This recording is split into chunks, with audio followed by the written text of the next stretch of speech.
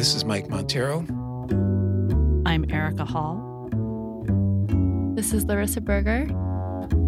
We're broadcasting from Mule Design Studio in beautiful North Beach, San Francisco. This is Voice of Design.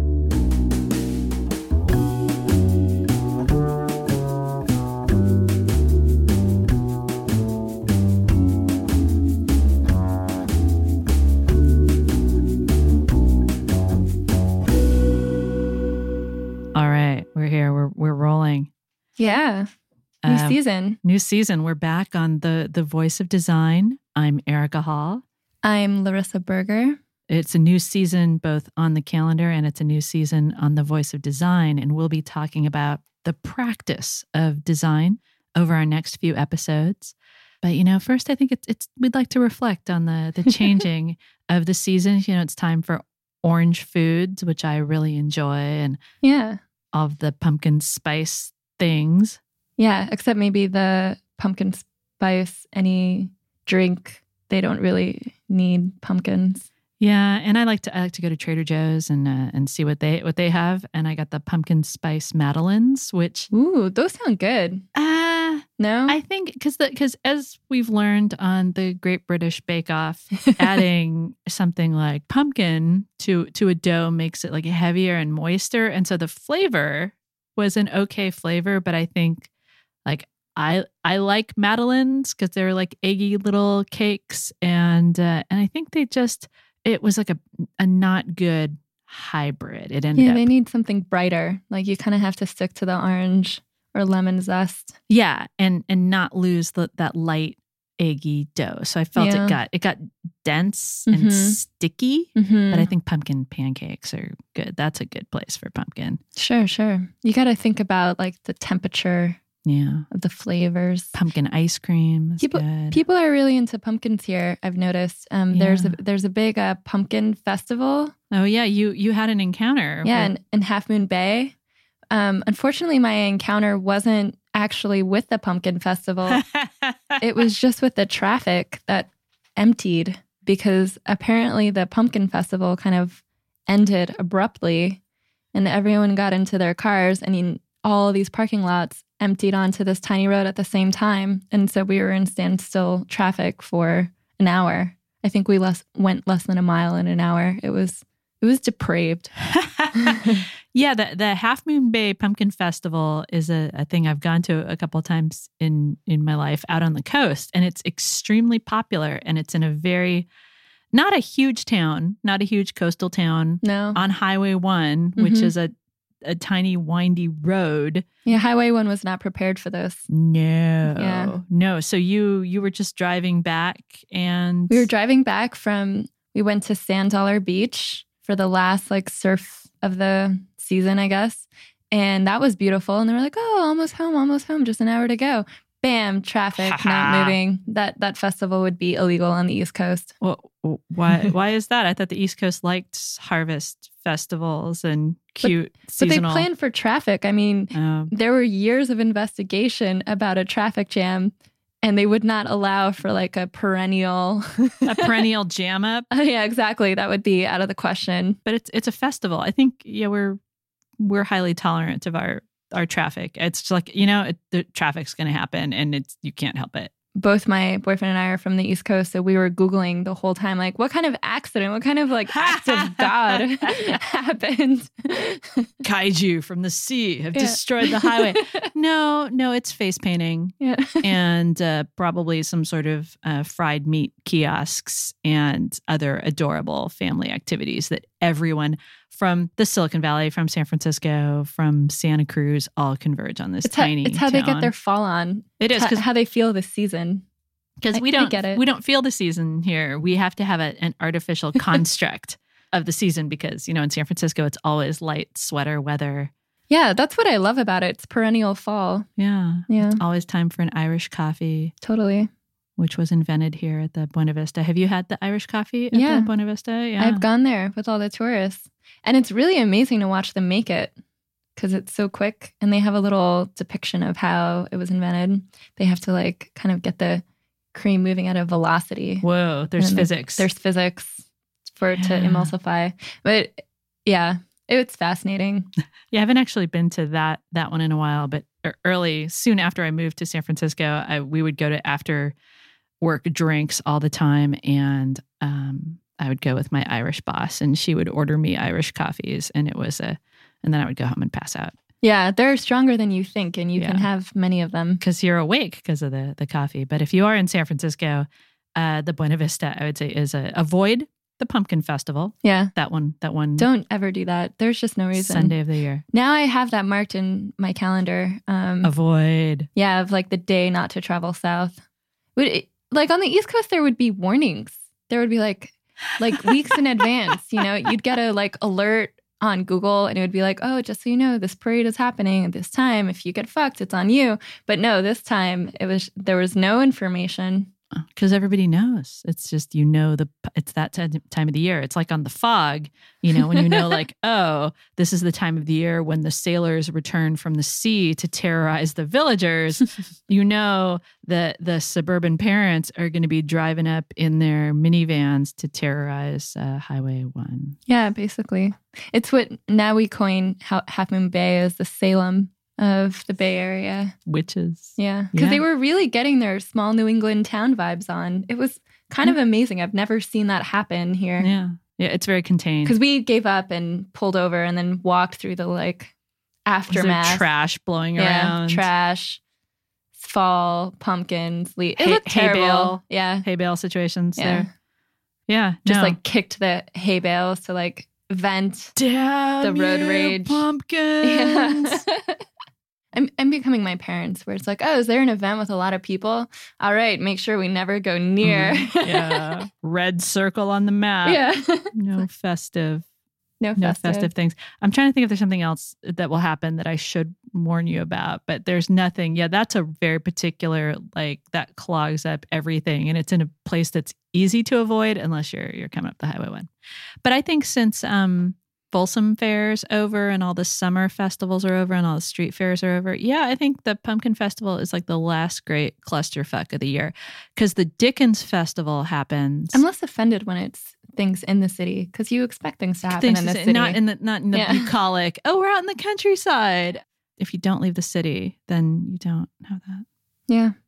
But we kept extending our zip car. Like, yeah. extend 30. Yeah. Extend 30 more minutes. 30 more minutes. For nothing. Yeah, so you get to pay to sit in traffic. But that's cool. That was that's a real experience. Bay Area rite of passage. Totally. So you're here now. It's like when I went running through Central Park. I live here now. And I was like, oh, I feel like a New Yorker because I ran around Central Park and I'm like, this is terrible. Everybody just is in a giant crowd running the exact same direction on the same path. Okay, so this is what you do. It's interesting, regional. It's funny to see traffic happen in California because growing up in New Jersey, it's just such a way of life. Like I walked to school every day with my mom just so that we wouldn't sit in traffic because I grew up right next to the bridge and that whole town was just covered in traffic every morning.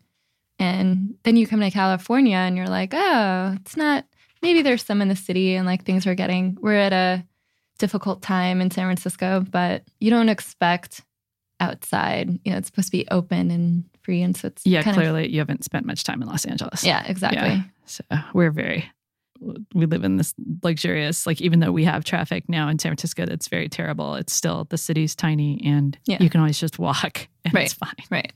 Or scoot or bike or whatever the hell is the new thing. Yeah. This alternative transportation will be a topic for another episode. Yeah, but we're here today. Stuck there. We're here today to talk about practice and the design practice and how the practice of design interacts with the practice of development and building technology, because that's a lot of where we're hearing the trouble and problems bubble up. Because, I talk to people a lot about, we both talk about strategy and we talk about research, and what we always hear is, oh, but how do we fit those into this inexorable development process, right? We always hear from people like, oh, but this is a delivery-focused organization. How do we fit things like thinking or asking questions or longer range planning into this machine? And I think we particularly get caught in those conversations, which is neat actually, because we're so research focused. Mhm. And I think that often people imagine that research is kind of the thing that will pull them out of that hell, like kind of like being in a traffic jam, like whatever information that just exists in the world, like you can kind of stomach the different pace that development might force because you're like, oh, well, it's going to go back to research, or we're going to know something, or we're going to... And that's going to save us from everything. Exactly, yeah. I mean, I was just having this conversation with somebody about, if we only had the data, like we're in a big organization that doesn't really do any customer research, shockingly will not reveal the name of the business, but it was and was not shocking that they don't do customer research, and they're trying to figure out how to be a more customer-centric organization. And they were looking for a study that would just somehow, the results of this study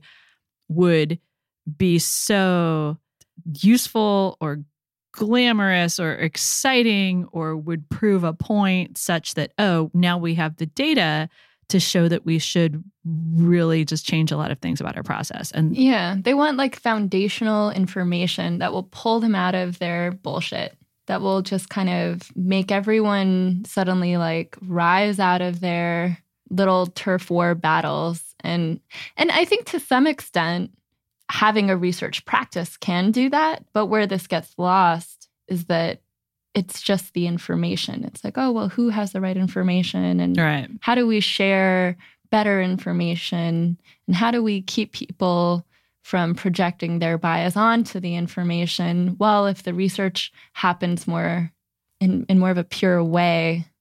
Yeah, everybody's looking for the data that will save them or point the way, the ultimate truth. And I think if there's one thing we found, not only in design and technology, but in the wider world, is that facts don't matter unless the culture is prepared to receive those facts. And I think that is such a hard truth for people who do, believe in critical thinking or do want to work in an evidence-based way.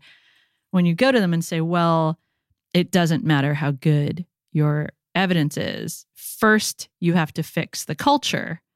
Then you can use data to improve that culture. But first, you have to create this basis of collaboration and asking questions and mutually supporting each other and feeling this rapport and not feeling in competition. Because if people are in competition with one another, as they often are in organizations, whether it's people on the same team looking to get a promotion, or whether it's the design team versus the development team looking to have more sway in how decisions are made. Everybody's looking for the fact that will show that they're right.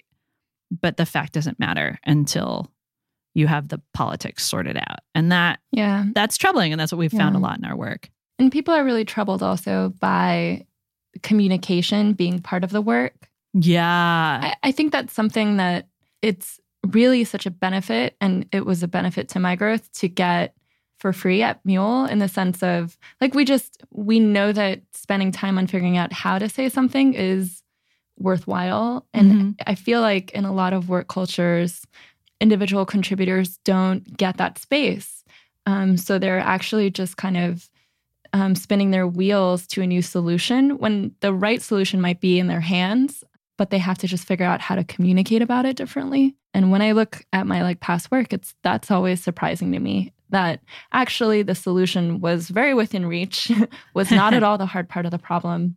I was just too young to really know how to say it the right way, or I was really just taking on all of the feedback I was getting and trying to show that in the product, or, all of these different ways that you have of reacting to these scenarios, because there's just not a healthy practice in place. And it's not really about the world and finding the truth in the world. It's actually impedance matching to your audience.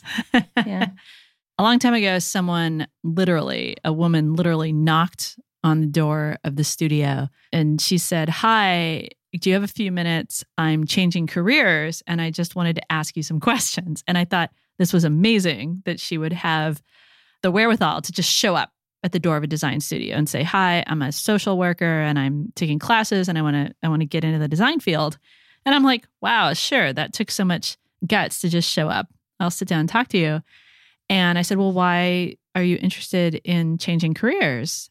And she said, well, because I want to work in design, because then if you just do good design work, it's self-evident that the work is good and you don't have to have annoying arguments. And I was like, oh, sweetie, I've got some bad news for you. And I tried to be just not totally negative, but also it's supportive and like point her in the right direction and answer her questions. But I think that has been, I think that's something that people have come to realize isn't the case, that you really do have to be able to provide rationale for all your decisions and bring people along and tell a good story, because good design is not self-evident, and making good design decisions isn't even necessarily something people see as in the best interest of their business, even though it's like, oh, we know that, like, people talk about it a lot, like making the case for design. I hope that we're almost on the verge of seeing communication skills as not just something that makes the work easier or more effective, but is a core part of the work. And I think part of the problem, and something that we talk about, is the false dichotomy between so-called hard skills and soft skills, which is something that came out of the military. And just they started with like, oh, what are skills you can measure? Those are hard skills. And what are the ones you can't measure? Then they're like, oh, let's call those soft skills. And then that made it really easy to dismiss. And yeah, like you were saying, at Mule, when people come in and work with us, working like on the communication and giving direction about the communication is as much a part of the iterations as, say, working with designers, using typography, or layout or interaction design or any of those things. It's like, oh, how do you communicate about the work? And people do take that quite personally. And so we have over the years had some really difficult conversations with people who say, well, that's my communication style. You're talking about me as a person. You're not talking about my work. And in the context of design consulting, the way you communicate about decisions and the way you share information is very much a part of the work. And so we've had to really get people out of their comfort zones on that. Yeah. I know it's a very complex topic, but if someone's listening and they're like, yeah, totally, I don't want that. I want to have evidence-based decision-making as part of our design culture. And I see a lot of times this kind of difficulty with communication. Like, what can they do? Step one. Mm-hmm. And I think the impulse that people have is to go out again and find some truth and then try to talk people into their truth. This is always the way people want to start. It's like, okay, I find the evidence and then I convince somebody. And I think one of the most challenging concepts to get across, especially when we do our research workshops, is that the way you win an argument is not by arguing in a straightforward way, the same way that the way you learn about people is not about asking them, directly the questions you want to know about people, that Mm-hmm. it takes a little bit more strategic thinking. And so if you want to change your culture, the first thing, or win an argument, the first thing you have to do is ask questions in order to convince somebody. And that's not only counterintuitive, it's really unsatisfying, and it's sometimes very politically dangerous to start asking questions. But before you can change anything about how the design practice is occurring at an organization, you have to say, why do we do things the way we do them? Like, even before you say what's wrong with them, you have to say, okay, looking at the current state, why do we make decisions like this? Why do we have meetings like this? And even just in terms of how people communicate about the work, that will tell you why the work might not be as strong as it could be. Yeah, and I think this especially applies because lots of people are doing research for tools for internal processes. Mm-hmm. So they're having to learn like, okay, this part of the business talks to this part of the business and produces this form. But like you're saying, they don't necessarily ask, why does this conversation happen? Why does this Mm-hmm. form need to exist? There's no clear goal. And so they end up building a lot of like middleware software that is expensive to maintain, that doesn't really have a point. And it's easy for businesses to kind of like slash those projects. Yeah, and because the point is always, how do we insert a tool into a conversation? Right. Because everybody's trying to avoid having these conversations with each other. And they find, they're like, oh, what practice are we doing? And they don't ask, well, why do we do that? And is it helping achieve our goal? But they're like, oh, what practice are we doing? And can we use a tool to make our current practice more efficient? And instead of saying, oh, why are we doing it this way? And are those really, really good reasons? And one of the most common practices, which just, it still blows my mind. Like we go in and we talk to people about how they make their design decisions. And they'll say, well, the designer makes a comp or some form of documentation. Like I've heard this again and again, or they'll build a prototype. And then what they will do is they will send a link to that artifact to every decision maker. And the decision maker has maybe a deadline to respond, but each person who needs to give input will, on their own time and in their own like room, or maybe it's like 2 a.m, or maybe it's like right before dinner after they put the kids to bed, or because, everybody has meetings all day, so they don't actually do their work during, conventional work hours.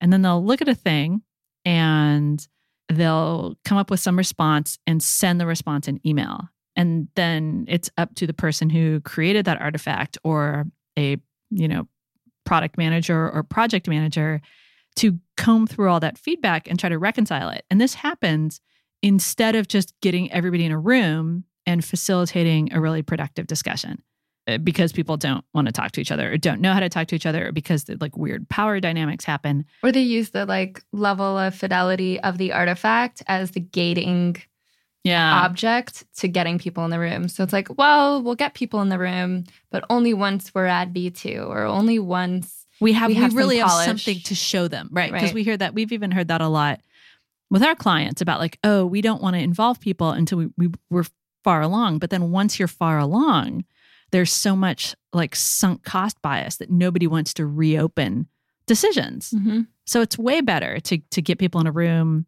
and talk about like, not even talk about an artifact, really talk about, the concept itself and make sure the concept is strong before creating any artifacts around it. But you get all this pushback about, well, everybody's busy, right? There's all these bad practices that like reinforce other bad practices. Like the one like, oh, we're all in meetings all the time, so we can't have another meeting because they define all meetings as the same thing.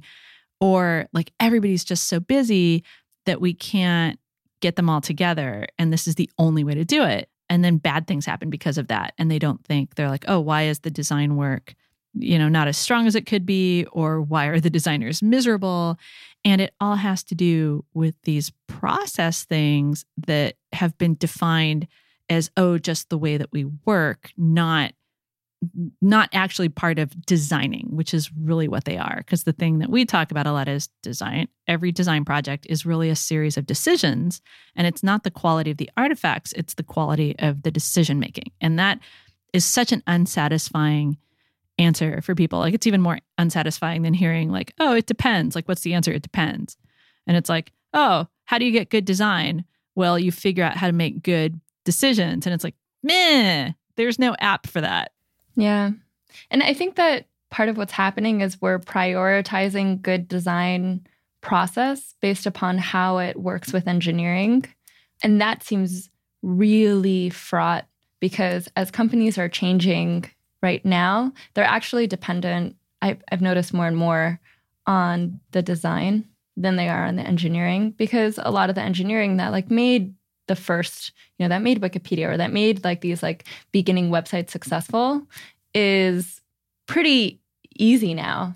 It's not so costly and difficult to make, but we're still kind of pushing design into the engineering forms. So like in engineering, for instance, you used to kind of have a document-based culture like you're describing, but then practices emerged because it was clear that that wasn't working. Mm-hmm. Yeah, and that's why Agile was so great and such a revolution, because it wasn't about, they said it wasn't about the documentation, it was about shipping working software, which was a huge, amazing shift that made making software a much more pleasant and productive process.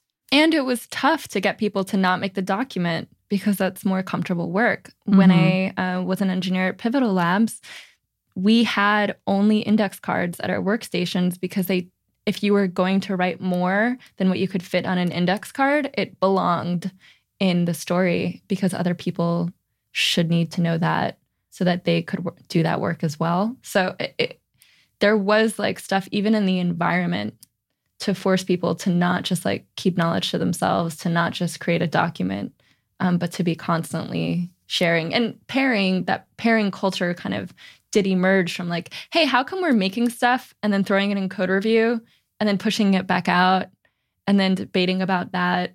And that's not to say that like there's any one process that fixes this, but I've seen in engineering a lot how there's a reaction to exactly what you're describing. But from what I've seen of design cultures, that's not really the case. And so designers still can't have that conversation until they have the artifact, because that then gets pinned to the story, gets built into the software, and then the software will exist.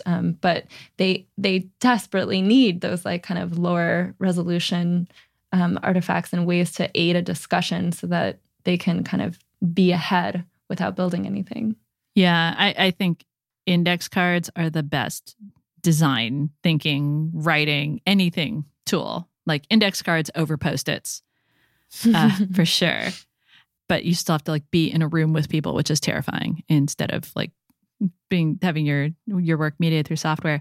Yeah, it's interesting because I think design practice is lagging in terms of becoming a truly collaborative practice, because there's still, and I think writing is the same, even though I think what we think of as design is like, you say design, it always gets interpreted as like, oh, we're talking about the visual design. But I'd say that interaction design is probably the furthest along in being a collaborative practice. And like Cooper did a lot with this, where they'd have like, they would do pair interaction design. And that's a cool practice, because like it was essentially like one person would be more of the visual thinker and one person would be more of the verbal thinker. And then they'd work together, because you'd need all of that. And you'd need that in sort of conversation with itself to have a good design practice. But I'd say the more the design that comes more out of graphic design, and then the design that comes more out of traditional writing, those practices still are kind of attached to the idea that there's a person who has skills as an individual, who has creative skills, who seems a little bit magical. And it's up to that person with their creative intellect and skills to like go off and have great ideas, whether visually or in words, and then bring them back to the team. And I think we have to break that down as much as Agile broke down the software process. Because we've even talked to, when we've gone in organizations and worked with their communications teams, which is something we do. Like the communications team is often the team we're working with in our design work. And sometimes there are people on the team who are like, yeah, I'm really ready to be in the room and fully collaborate and, talk about using language in interactive experiences in a really collaborative manner. And then there are people who say no. And I've heard this in multiple organizations in wildly different industries, where the writers will say like, no, I have to go off and digest the information individually, and I have to come up with a draft, and I have to come back and present my draft. And then they pass a draft around, then they pass a document around for feedback, which is the antithesis of an interactive design process. And you have to work interactively with people if you're trying to create something for people out in the world to interact with. Or else, if you have a documentation-based process, you're going to end up with things that feel a lot more like, oh, this organization has assembled a series of documents for me to interact with in a very time-consuming manner, as opposed to something that feels like it was made by humans and like it's a really interactive thing. Yeah, it's kind of like when you have a document-based culture within an organization, you're actually optimizing for the wrong thing. And it's the riskier, it's actually the riskier choice, even though it feels safer. I mean, to me, it's always kind of like having perfect notes, but then failing the class. That's a good analogy. Because you can get really stuck thinking through like, well, if I just present the information really beautifully, it must work together somehow. But there are going to be kind of like leaps and jumps. I mean, the world is complicated. But I think what's happening is the reason people do that, and the reason why, writers and designers still feel more comfortable in this artifact and documentation-based process, is because of the issue of credit. Yeah, and they're afraid. They don't want the bad decision to be their fault. Yeah, and they want to show their work, right? They want to, it's like doing an assignment and getting a grade on the assignment. Like organizations are still talking about collaboration, but rewarding individual contributions. And there is no such thing in like complex systems design as an individual contribution. You can't really just point to one person and say, oh, that person contributed value apart from the team. And I think stepping away from that will make for better design and healthier teams, but it's really hard. So any individual wants to have like, oh, I designed this, I wrote this all on my own, so I can get rewarded for that. Because if we just sit in a room and solve a problem together, how do we know who to reward for that, right? If it's a real team effort. And not a lot of organizations, I found, even to this day, rewarding team outcomes instead of like an individual had an idea and has authorship over that, or an individual has authorship over some document. Mm-hmm. Yeah. And as an individual contributor, when you place the credit on the team, it's tough because it feels like you're missing an opportunity to claim credit for your own work. Mm-hmm. But I actually think of it now, and I tell young designers this, as it's almost like you're buying insurance.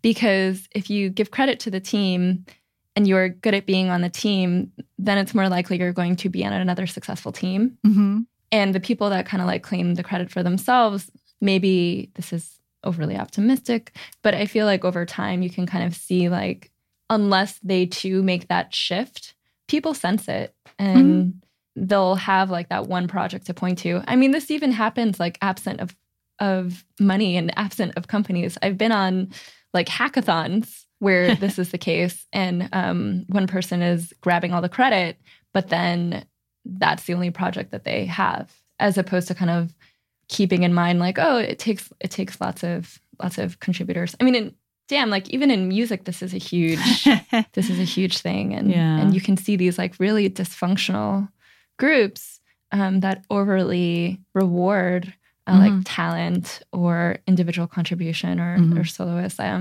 When I've played in orchestras, it would always be before the performance, oh, we're so excited to have this guest artist and they're so gifted and they're so talented, and you know they've just deigned us like worthy of their presence and you know everyone go out there and have a great time. And then when I moved to kind of different musical traditions, the speech before the performance was like, thank you for loading the truck and thank you for grabbing, and all of the work that actually went into the production. Yeah. And those performances were better. People were playing together because what had been awarded was actually all the work that may not one-to-one be seen by the audience, but is important to put on the show.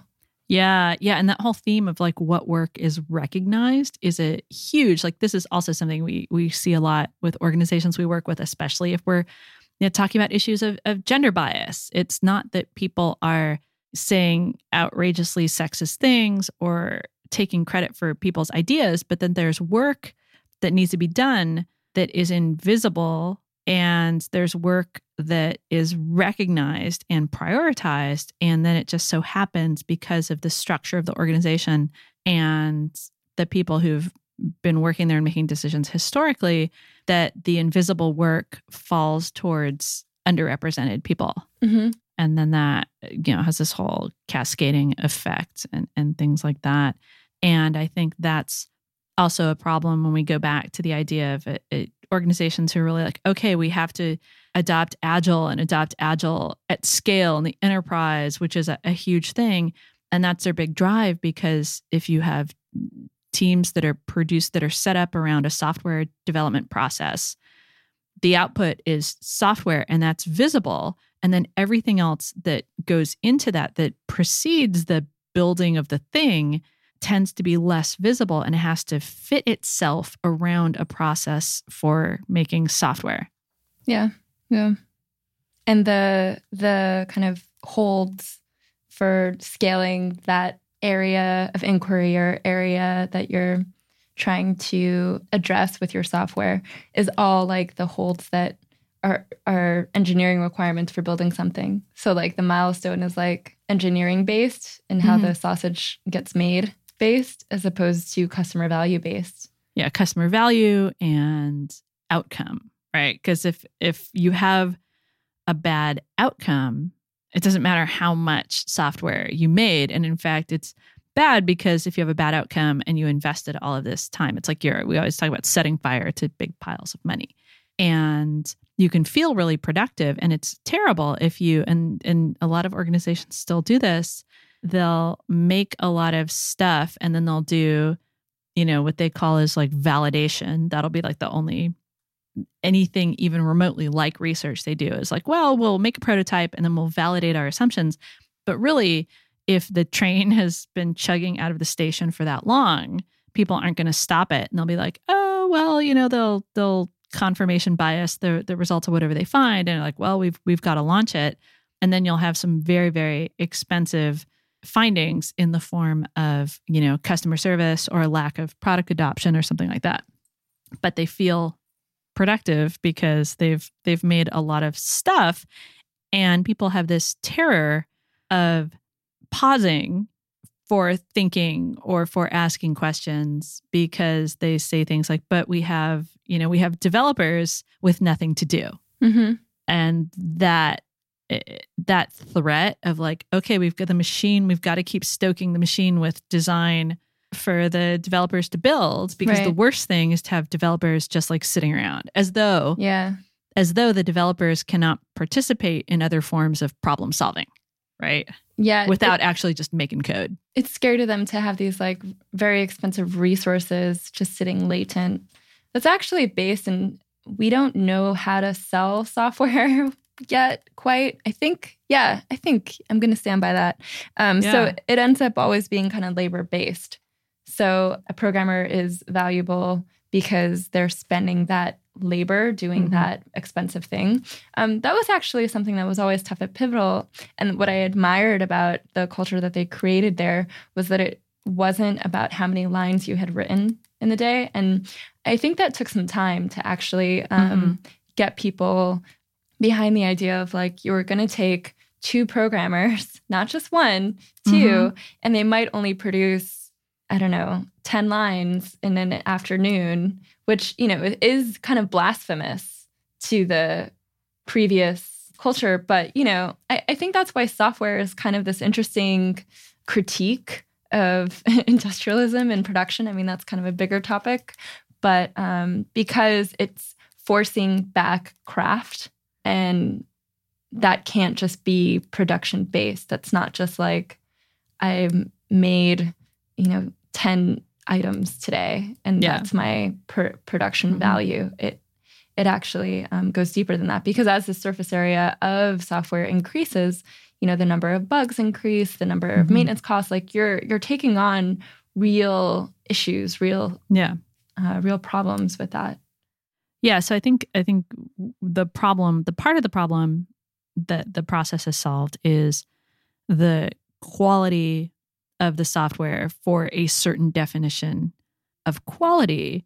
But then you say, well, that has to fit into the success of the overall outcome and the product. And if you just have teams making like highly functional software in a vacuum, what you end up with is like, you might not be solving a problem. So there's no point to what you're doing. And the whole question is like, oh, how do we make sure that any line of code that anybody's writing is helping to solve the bigger problem? And the only way to do that is by investing in the goal setting, in the problem definition. And that requires taking time, and it does take time to understand the business and the business model and the business needs, understand the market and the competitive landscape, understand particularly like the context of the people who you are seeing as the customers for that software.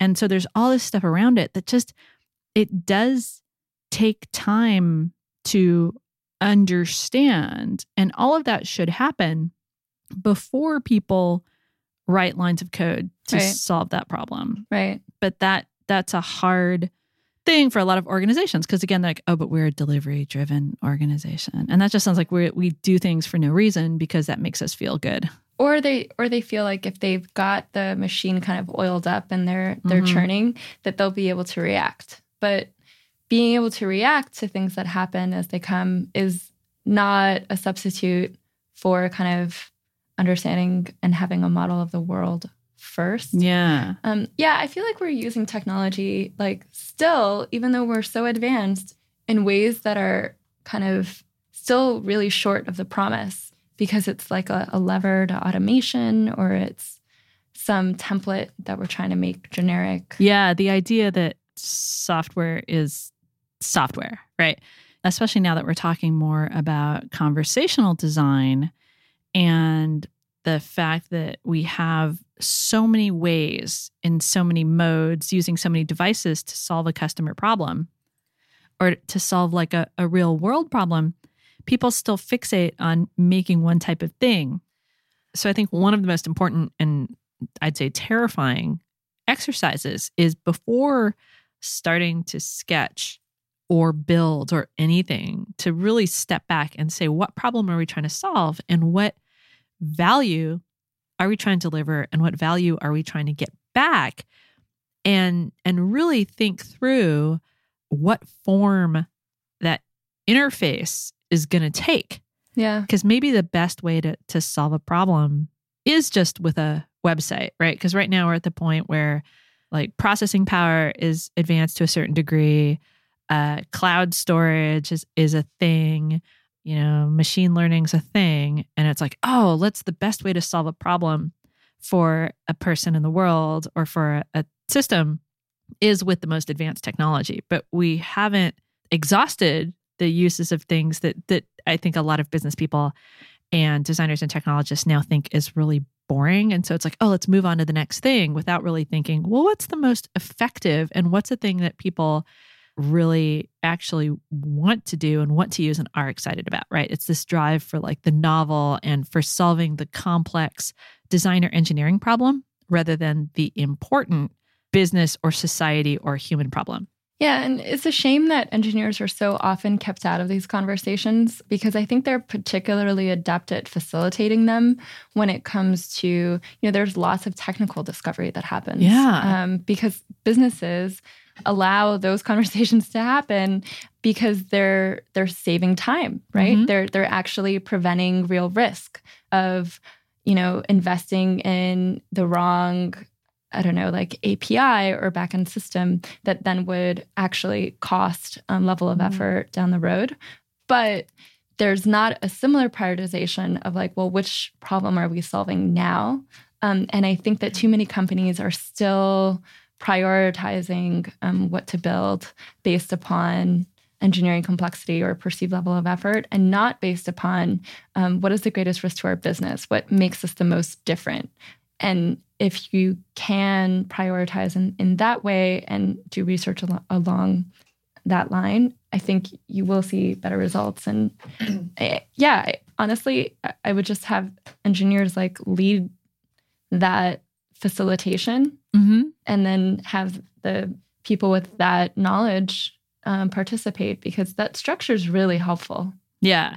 And it just takes the discipline for an organization to say that an engineer who is not writing code is not therefore idle, right? Yeah. That there's expertise. It's like we don't talk enough about the value of not just doing the good thing, but preventing the bad thing or preventing the risk or preventing the waste, right? It's really hard to like sit with that and say, well, we're doing something that doesn't conform to our notions of productivity, but will actually decrease risk and generate value. Like that takes a huge amount of discipline. Yeah. One of the stupidest things that I heard in the last week was that like humans don't change. So if you just understand some things about them, you'll be set. And it's just so not true.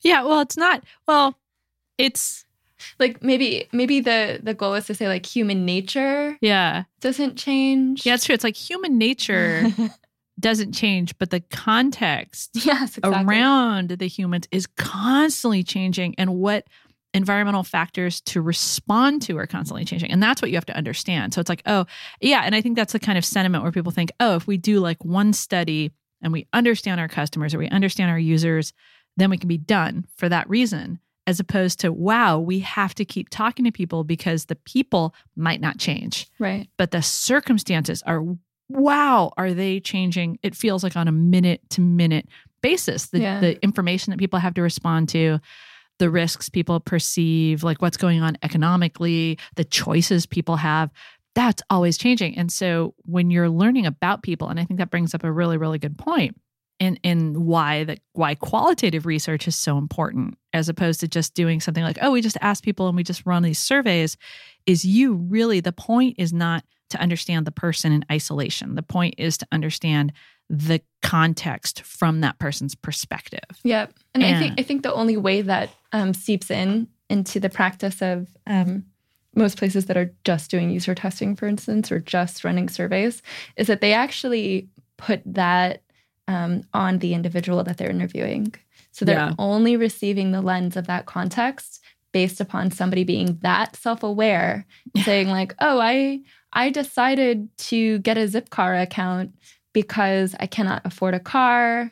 But that person doesn't control the rental prices of San Francisco that may lead them to not afford a car, because there is not an absolute when it comes to affording a car. That same person, when you put them in another environment, may perfectly well afford a car. And so the fact that Zipcar requires the environment of like people choosing to live in cities to exist is not a discredit to its existence. It actually makes it awesome. Right. So you have to interview people and ask them questions, but you also have to do just other research about the environment that people are in and about the systems that people are interacting with, because people are really bad at self-reporting their motivations. This is why all those forward-looking speculative questions like how likely are you to buy something or how likely are you to recommend something to somebody are complete garbage, because nobody is good at predicting their own behavior or reporting behavioral probabilities for themselves. Like nobody can do that. Like this is actually something machines are good at, right? Machines can look at, if algorithms are set up correctly, machines can look at historical data and make predictions based on that data. And some of those predictions can be pretty good. But sometimes, and this goes back to like wanting to find that one size fits all kind of generic process or generic method, and the fact you can't, because it all goes back to what value you're trying to deliver in what context, at what time with all these variables. Yeah, this is also why I think it's so upsetting when startups kind of suspend price because they're venture funded. They don't have to make money on the atomic like exchange, but it really actually robs them from learning a lot about their customer, because you might even go on a product website and it takes several clicks to even see like what is this priced at, because they want to suspend a customer's impulse to compare that. But that's actually a really important marker of the environment. So you're kind of losing a very valuable design constraint when you make that kind of business decision. I think it impacts the design, even though it is a business decision. Yeah, and I think a whole topic for another day is the high cost of free, right? Mm-hmm. Because venture-backed like software companies have, been focused on growth, like user-based, like active, like it's monthly active user growth, regardless of the price. That then they're like, oh, well, a lot of people use this, but people expect it to be free. And so we're just going to have to sell people's data. And like, that's the value we get back. Or we're going to have to advertise to them. Like that's created the world we're in, where people don't have the option. Because, you talk to people anecdotally, and a lot of people would like the option to pay directly for some value they receive, as opposed to participating in a system where it's ostensibly free, but there are all of these other costs. Like, if you try to enjoy any editorial content online, you see the high cost, which you're not paying directly, but it's like, oh, I'm seeing ads for that same pair of shoes like pop up over and over again. And I'm seeing really crappy affiliate links jammed into the high quality journalism and the whole experience of trying to inform yourself or trying to enjoy, reading a piece of literary nonfiction online, or, even just, reading a site about fashion tips or something is so painful now because of that. So we're paying this enormous cost in terms of our attention and our anxiety level and, even our society in terms of all of the incentives for disseminating counterfactual, it's not counterfactual information, maybe, but all this stuff's happening because we're not pricing things appropriately. Mm-hmm. So there's another cost that, like, the cost can has been kicked down the road. So that's something else that figures into the design practice we're talking about, because the practice has to include and has to begin with that exchange of value, or else all of your effort as a designer is going to end up being corrupted by the marketplace that it's entering into. Yeah. And that is actually like where we start with a design practice, really understanding like what is the business value that's being created? What is the exchange that's happening? Yeah, because when designers talk about research, right? Because one of the big things we do is we sort of proselytize for research and more for like evidence-based design, because we don't want research for its own sake. We want, good design decisions made. A lot of designers, even when they're enthusiastic about like, oh, I want to make sure I'm gathering the right evidence, really just focus on like user research. Like they will define research as user research, or talk about any sort of information gathering, as user research. And the place to start is understanding the business, or the organization before anything else. So you really get a sense of like, oh, what problem are we defining to solve to generate value for the business? And you have to do that most of the time before you look at the people, right? You have to understand the business. If you're really starting in like a blue sky, green field, whatever, maybe it's like, oh, we're trying to find a problem to solve to form a business. Yeah, then you start with the people. But for most designers, they're working in organizations that have a sort of set of levers and dials set up already. It's like, oh, we are in this business. We have this capacity. We have this domain knowledge.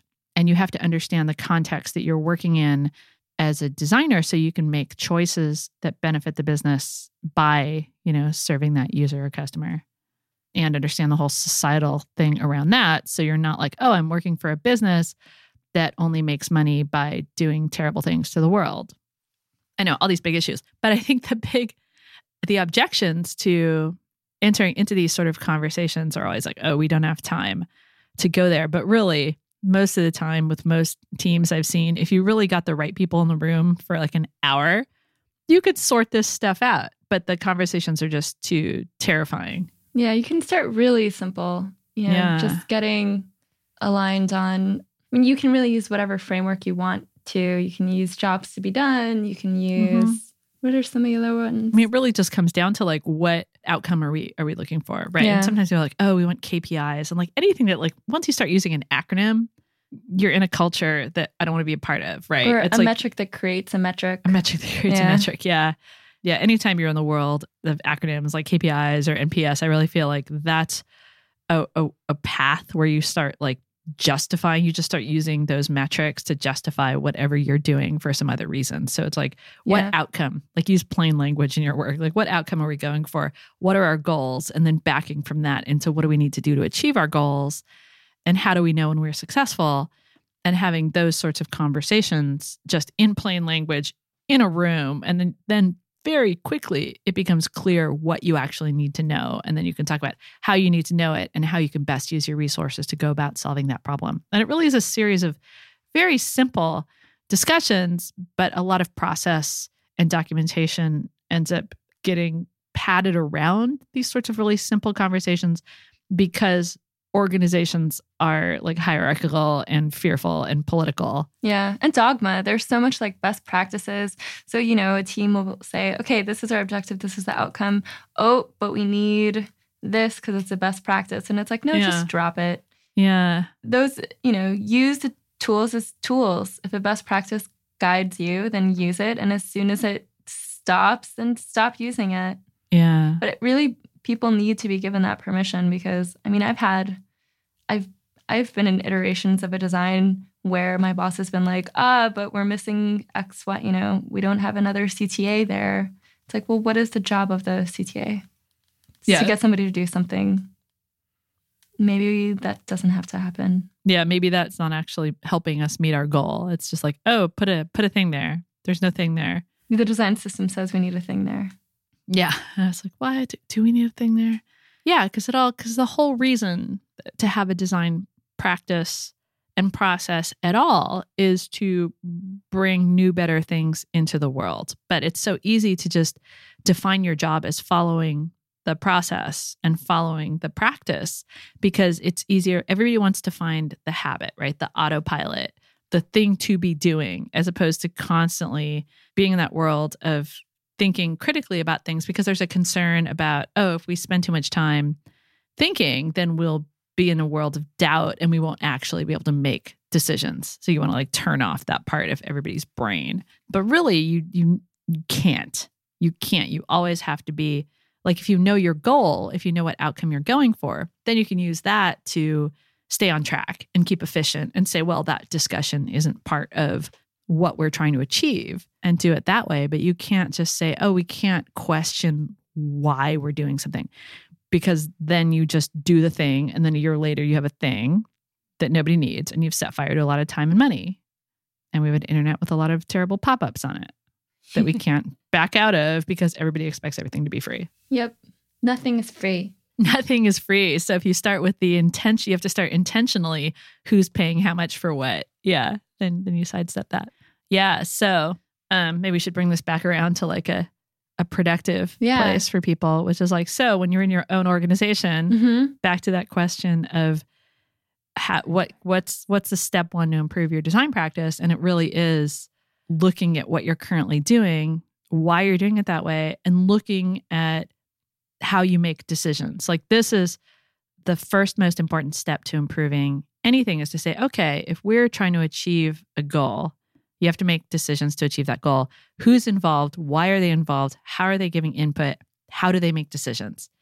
And only then, I'd say, can you understand what, if anything, needs to change. But this could be a really uncomfortable conversation for people. Yeah, definitely. And set the right things to autopilot, It helps to have processes to automate things, but make sure that you're not automating the things that you should be thinking about, So you can kind of have a process to trade off, who takes notes. Yeah. So that you don't fight about that and spend precious mental energy on that. That can certainly be a routine, but you don't want to make a routine out of things that are real decisions that will impact the design. Yeah, exactly. Thank you for joining us. And if you have any questions, comments, follow up, tweet at us. Yeah. At VOD_rocks on Twitter.